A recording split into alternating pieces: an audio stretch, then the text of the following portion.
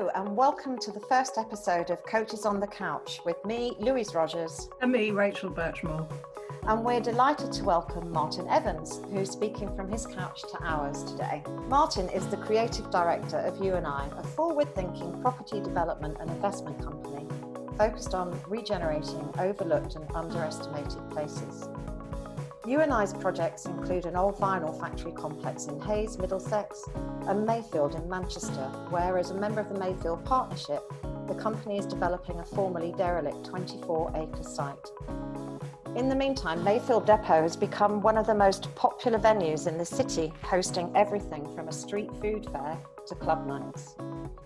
This creative flair is reflected in You&I's resplendent offices in London's Victoria, a former auction house, where artworks vie for attention with a floating glass boardroom. You&I also generously and regularly open up this space to industry partners and collaborators for networking and debating, but of course, the offices have been closed and empty since lockdown. And now that some people are beginning to go back to an office space, and we're all operating a sort of hybrid system, or many of us are, we wanted to talk to Martin about how you maintain company culture and social cohesion if home working becomes the norm or something that a lot of people are doing a lot of the time. So Martin, thanks so much for joining us. So pleased to have you as the first guest on Coaches on the Couch. Obviously, being Coaches on the Couch, we're going to start with a story of your couch. My real couch at home. Your real couch at home. My couch at home is quite new. I took the plunge. So I've had a couch for years that I hate because it is so flipping uncomfortable. And Louise knows that because she has sat on it many times and then not been able to get out of it. And I kept saying to myself, oh, you've got to get a new sofa. But it's a huge commitment, buying a new sofa. Finally, just before Christmas, I got my act together and I went to a shop and I sat on the first sofa I saw and I said, I'll take this one. And so I put my old sofa up for sale on Facebook. A day later, somebody bought it. And so now I had two couches for a week. Now I have just one and it is super comfortable and I love my couch. Fabulous. What colour is it, Martin? Oh, goodness, you're going to make me say the word oatmeal. It's oatmeal. It's oatmeal. Everything else in my life is brightly coloured except that.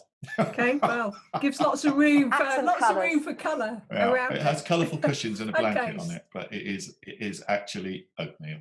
Fantastic. Okay, so just getting back to the office, I'm sure lots of people have been to You&I's offices. Obviously, it's an amazing space in Victoria. I've been many times to your events.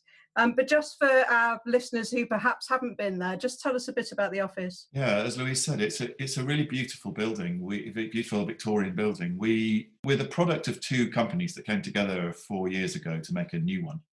And the company that I worked for 20 years, Cathedral Group, was based coincidentally in a church in London Bridge, a beautiful old 18th century chapel. You know, we had something to live up to finding a new office. We definitely wanted our own building. We definitely wanted a front door on the street. And we wanted a place that was big enough to be home to our nearly 100 staff and a place where we could invite people to come in and entertain them. So it took a long time to find the building, but it took us 18 months to find it, but we did. It used to be a post office, then it was an auction house, and in fact there was a prison was on the site originally. And it's just off Victoria Street behind the House of Fraser, and it's a really lovely office. So it has a ground floor that is huge and open and oftentimes empty, but is a large auditorium that we use most days, and we can have up to 200 people in there. So we have a busy schedule of activities and events. And then upstairs, you walk up quite a sweeping staircase to a lovely working place for, say, around about 90 people at the moment. And it is quite swish and designed for us by Coffee Architects, and Abe Rogers did some interior design work on it. And the lovely thing about it is that we were able to design it for purpose. So we designed the office for us. And that's a really lovely thing. It's a privilege and a really lovely opportunity. It was a collaborative process. Staff all had some say in how it was. It's changed a bit since we moved in. We didn't have enough meeting space, but very comfortable, very nice place to work. When you were talking there about, obviously you got to design it for purpose and for your purpose. Was part of that purpose to do with culture? Were you thinking about how you were going to express that culture through the office? Definitely, we think about that all the time. Our company is a little unusual in our industry in that our projects are not typical development projects. We have unusual large regeneration schemes, and we have those subtypes of schemes on purpose. That's what we do. That's our creative collection of skills and people are designed to be able to deal with difficult, unusual schemes. What that means is unusual ways of working together as a group of people to solve the problems that we have to solve every day. And we have a very particular way of working, and it's a very creative way of working, and it's a very informal way of working. And there's an awful lot of very large problems are solved not by traditional methods that you might see happening in a property development company's office of 6 or 7 people sitting around in a meeting room for long periods of time, hashing over a thing. Oftentimes, great big problems get solved in the kitchen or sitting on a couch somewhere in the middle of the office between 2 people who happen upon each other in the middle of a day. And we wanted to try to create that kind of serendipity in our office. And so lots of the space in our office is not formal meeting space, it's not formal desk space. It's places where you might just find yourself sitting, having a cup of tea, and somebody wanders by and strike up a conversation and find you have something to talk about. Sure, yeah. Are you managing to find ways at the moment to find that serendipity in a slightly different way, or? Not quite yet. That's probably going to be our biggest problem. I think probably like most companies, we've gone through an arc of when this thing hit us like a road accident in the middle of March out of seemingly nowhere. We were so overwhelmed by it that it seemed that the world was going to change forever. And then I think we quite quickly dispersed and set up home working and had relatively few problems with that. And then it seemed that, well, maybe this thing isn't going to be so big a deal, and that, you know, human nature as it is, as soon as we can get back to some sense of normality, we'll forget all that and we'll just fit back nicely, neatly into our little ruts. And then it seems to have gone completely back the other way as the weeks have gone by, and we've gotten very quickly used to this new way of working. I think we feel 2 things. One, that things will not be the same again, because people have learned a lot about themselves in this lockdown time and learned about the ways that they want to work. But also it's an opportunity. You know, I'm relatively newly back in my job, a year on from having some time away from the company. And I came back to my job last March to do a very specific thing, to help Richard particularly bring some change to our company. I found it tough last year because we had a good year and people were content and comfortable. And in contentment and comfort lies some not small measure of torpor. And I felt like I was pushing a lot, and I'm not just me. And in this time now, real opportunity to use the fact that people are looking for something new and looking for some change. So I feel excited about the opportunity for us to do that. So sorry, I didn't answer your question, which was about how are we finding that serendipity. We've got to find ways. We've scattered very quickly and easily and technologically. We've been capable of doing our jobs, but we are noticing a real lack of that daily serendipitous interaction. It's a problem. If I'm hearing you right, you were saying that you think that perhaps people have become a little bit complacent, and that the kind of the general mixing up in the office was happening, but wasn't being as creative or as innovative as it was at the outset. And I'm wondering, what have you tried to reintroduce that whilst remote working has become? So our company relies on change. It relies on being able to understand the way new things happen. And that's a constant process. And if you're in a role in a company where you're leading the capacity for that team to recognize and understand and take advantage of change, you've got to, at times when things get a bit happy, poke and push people along and make things a little uncomfortable. I remember a very long time ago when I was working at the Truman Brewery in Brick Lane, when it was just being redeveloped. It was when the first dot-com boom was happening, and a large company came from San Francisco to set up an office in web development at the Truman Brewery. And the guy who was setting it up, I was sort of helping him to settle in the office before his team arrived from their West End temporary accommodation. And he had delayed the arrival of the furniture on purpose, so that when his team arrived from their rather plush West End office into their very trendy Brick Lane warehouse office, they didn't have any chairs to sit on. And so they had to sit on their upturned Mac boxes for a while, for a couple of weeks. And he did it on purpose because he said that he wanted to sort of engender that slight uncomfortable bit of pioneer edge of the city thing going on that made them feel excited about this new challenge in their company. And if they had come into all lovely, amazing furniture and comfortable chairs, they would have all just sat down and put their headphones on and got on with their work and not really thought about where they were. So we've had to try to create moments like that. So technology has helped dramatically. So using Zoom and Teams mostly, we're using Teams mostly because that allows us to communicate in other ways than just by video calling. And we've set up all kinds of channels on Teams that allow more social interaction to happen and slightly more less immediate work-focused conversations. We've done things that an awful lot of other companies have done, setting up after work meeting zones on Teams and on Zoom. The internal comms function in our company has wound itself up quite dramatically. And I think that, like most things, there isn't really a super clever answer. It's about hard work. It's about pavement pounding. I've got on my desk a telephone list of our company, and I'm put coloured dots by people that I've spoken to in the week. And then the next week I'll call people that haven't got coloured dots against them that I didn't talk to last week. And that's just about kind of pavement pounding, paying attention to when did you last speak to person A? Because if you're not walking past them in the kitchen by the coffee machine, unless you pick the phone up or hit call on Zoom, you're never going to talk to them. And how are you sort of taking the temperature of the staff, of the teams at U&I to make sure that their kind of wide range of needs for interaction and collaboration and creativity and well-being are all being met? Is there a system in place to do that? Formally, we've done one staff survey so far, and we'll do more as we get closer to some capacity to return to the office and some kind of near normal working. And we're using, doodle polls and online systems to do that.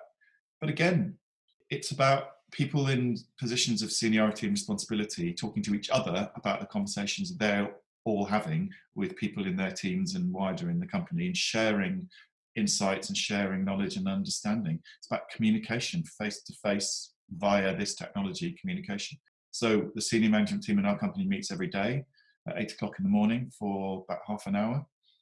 We would never have done that if we were in the office, because we would not have been there. People would be away for the day or in some other meeting. But 8 o'clock every morning, 4 of us are on a call like this, discussing the day's agenda and what happened yesterday. And most of that call is not formal agenda. It's just helping each other to understand how better to communicate with our teams. And I mean, we kind of split the company up pretty much 4 ways between us. It's an opportunity just to check in from each corner, from all 4 corners of the company, and support each other in how we are helping everybody to cope with this on a day-to-day basis. You talked, Martin, a lot about sort of creativity, obviously being the core of U&I's culture. Are there other elements to culture? We've talked before in our company a lot about kindness and sympathy and empathy. Kindness and empathy. To understand empathy, it feels like to me like you've got to go on a course. Trust me, I've been on many. Kindness feels to me something that we've all got easily inside us, that you can dish out relatively straightforwardly. That feels important to me. I love, as quickly as possible, that conversations get to a sense of humanity. And this time now, when there's glass and metal between us all and fibre, even more need to display human kindness and understanding. And also because we're all under some extreme pressure of one kind or another. So what we're understanding from polling in our company, from polling our staff, is that some people are finding it very difficult to work at home because they might live in very cramped conditions with larger numbers of people, and there just might simply not be a surface to put a laptop on to do work. So some people have a great problem in parenting through this time. Some people have older relatives that they are caring for. Some people just live in very noisy places. Everybody's got a particular stress and strain that seems to be leveled out when you get to the office, because you're all then experiencing the same sort of environment all day, every day. And so it seems to me that we need to be more careful about how we understand our colleagues' motivations every day, or what limitations they have on their activities every day, much more than we have done maybe in the past. You walk over to somebody's desk in the office, you might be disturbing them from doing some thinking or doing some writing. If you call them when they're trying to shove a bottle in their baby's mouth, it's a whole different ball game. And then you've got to think about that and imagine that you can't be grumpy because somebody is having to feed their baby at 3 o'clock in the afternoon when you want to talk to them. Yeah, Rachel and I quite often coach people around the concept of human givens. I don't know whether you're aware of this, Martin. It's a theory of psychotherapy that was formulated in the UK by 2 guys called Joe Griffin and Ivan Terrell. It says that, in a nutshell, that once our basic physical needs are met for food and shelter and so on, we have 8 core human emotional needs which are essential to our mental well-being. And a couple of those, it strikes me as sort of more difficult to incorporate into lives when people are working remotely, and such as, for example, autonomy and control. And I've coached loads of people, I'm sure Rachel has too, who find that Teams and the constantly on and the pressure to be at social events at the end of the working day and all that is actually quite exhausting, and they've lost that sense of control that they have of being able to say, actually, I'm on a site visit, or I've got an external meeting today, and that time of transition between meetings. And I'm just wondering what your views would be on that. Personally, I have felt more capable of saying yes and no to things because I feel more in control of my very limited current environment. We have talked a lot in the senior management team of our company about decisions that we would not think twice about normally might have very different impact on people now. In fact, the person who runs the office management and hospitality team in our office, whose job has obviously significantly changed since she doesn't have an office to manage and a team of hospitality people to manage. She has in fact been promoted and stepped up in our company because she seems to be the person who is most likely to understand how to manage our community better dispersed than anybody else in the company, because she's the one person in the company who supports everybody across all of the activity. She's a great leveler. Her role has been expanded and she's been promoted because we recognise how important it is to have somebody who is our community leader. If the office manager was her job title before, that's not really what she's going to do only anymore. Community manager or something like that describes her role a bit better. I've noticed in meetings people absolutely checking themselves when they say, well, make a decision about what we're asking of people, and recognizing that that might not be appropriate to be asking that of people. So I feel that instantly things have been better in our company. I hope everybody else feels the same with that, because we're a bit at sea, particularly in decision-making environments. We're not certain how to do this. And so it's causing greater reflection in decision-making, and I think that's a good thing. That sounds like a very good thing. We could probably do with that at the best of times. Because it does make you a little bit anxious, because you say something like, well, we'll come back to work on July the 11th. And then somebody says, but what about all the people who've got young children who've decided not to send them back to school? And you're like, oh, right, okay, yes. And then you've got to think about that. And so you add that into your thinking and decision making, and that changes the decision that you make. I think people feel it is very much easier to advocate for themselves and for other people's situations in this, because if I'm making a decision about my team, I might be thoughtless about something because I'm not used to thinking in that way. So very easy for somebody to kind of point out, have you thought about that? And then you have to say, well, no, so let's think about it. We're having our company meetings on Zoom. The Q&A function on these video conferencing facilities is very, very useful. And We had a big debate last week about the fact that you can anonymise your question, and we're getting much more interesting questions from members of staff when they're able to anonymise them, which I don't think is great, because I would hope, I'm disappointed that we don't create a sort of environment where people feel that they don't need to anonymise their question, but clearly we do, and I'm not sure whether that would be true of every company, maybe. I've coached people who have been in team meetings where some people just refuse to turn on their cameras and nothing's ever said. There was somebody I coached and he said, I don't know whether I can tell people that they must turn on their camera. And I said, well, what reason could there be for them not wanting to turn on their camera? And there could be so many reasons for that it would just be inappropriate to dig into. But there aren't any rules about this, and we're making the rules now. Louise, it's a bit like if you sit in a meeting in a room and you ask somebody, what did you do last night? You can tell sometimes somebody is absolutely not keen to have a personal discussion in a meeting about what they did last night. I'm here to talk about work. I'm not here to tell you what cinema I went to. And we're a little better at that, because you can sense somebody's in a room, you can sense somebody's reluctance to engage in that sort of conversation, and you just move on and start the meeting. There are no rules at the moment about what to do if somebody says, I'm really sorry, I'd prefer not to turn my camera on. We've got to find those rules. It's interesting, isn't it? How life is for people at Sure. home. That is, of course, obviously a big part of the conversation. So I'm just going to contradict myself, because I said that in meetings, sometimes it's not good to be making them personal. Sometimes, particularly in more creative companies, you just assume that everybody wants to be friendly before a meeting starts. But we're having to talk about people's home working, because as we're talking now about the longer term changes that are going to be made to our company, about the opportunity for people to work more at home than we ever have let them before, then we have to have conversations. Well, what's your home working environment like? Because we spend a lot of time and money making sure that our office environment is health and safety compliant, ergonomics of furniture and chairs and desk heights, and have the right, have proper chairs that don't give people back problems. Well, if you spend that amount of effort thinking about their context at work, you have to spend that amount of effort thinking about their time at home. Do people want an office chair in their living room if they're working at their dining table? I don't know. So you have to talk to people about what their home is like, and can we make it better, and can we put better broadband in? Can we give you a table? Or I don't know. We're working all that through at the moment. So in some way, those things are going to be more connected at home and work life as you seamlessly move from one to the other.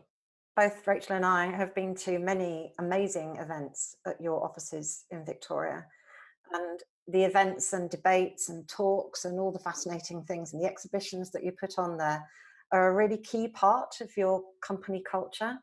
How can you replicate that, or can you replicate that?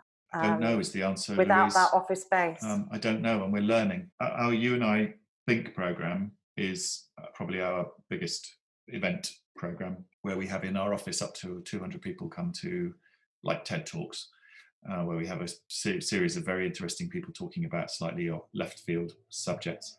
And we've done 2 online now, and the immediate thing to say about that is we've had 3 times as many people attending them as we have physically in our office. I don't know, I'm about to say something rude, but the quality of that audience, whether it's as good as people who will turn up to physically to an event. But this morning we did an event with Morag Myerscough. We had people from Peru, and that's properly exciting to be able to run events where you can have that kind of difference of people. So it would make me very sad if we didn't have face-to-face events in a room anymore.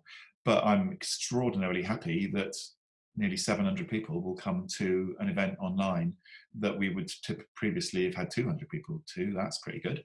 I think that Morag might have been able to carry on for over an hour, but I think that we've taken up quite a lot of your time on your couch. So I just wanted to say, or we just wanted to say, thank you very much. Thank you, Martin. Really fascinating stuff. Yeah, this is good. We need help in working out the future of our company. I'm not saying we're floundering, but we're definitely looking for help. I mean, my inbox is full every morning when I turn my computer on of articles from magazines and newspapers that colleagues have read the night before or read the day before and circulated saying, well, this is a good idea. You know, we are really, really up and learning and reading and understanding and trying to find a way through, like I think most people are. And I've got to say, I'm over reading 17-page reports from KPMG about the future of office working. I would much rather be spending 20 minutes listening to a podcast and learning something. So good for you. Fabulous. Thank you, Martin. Thanks very much.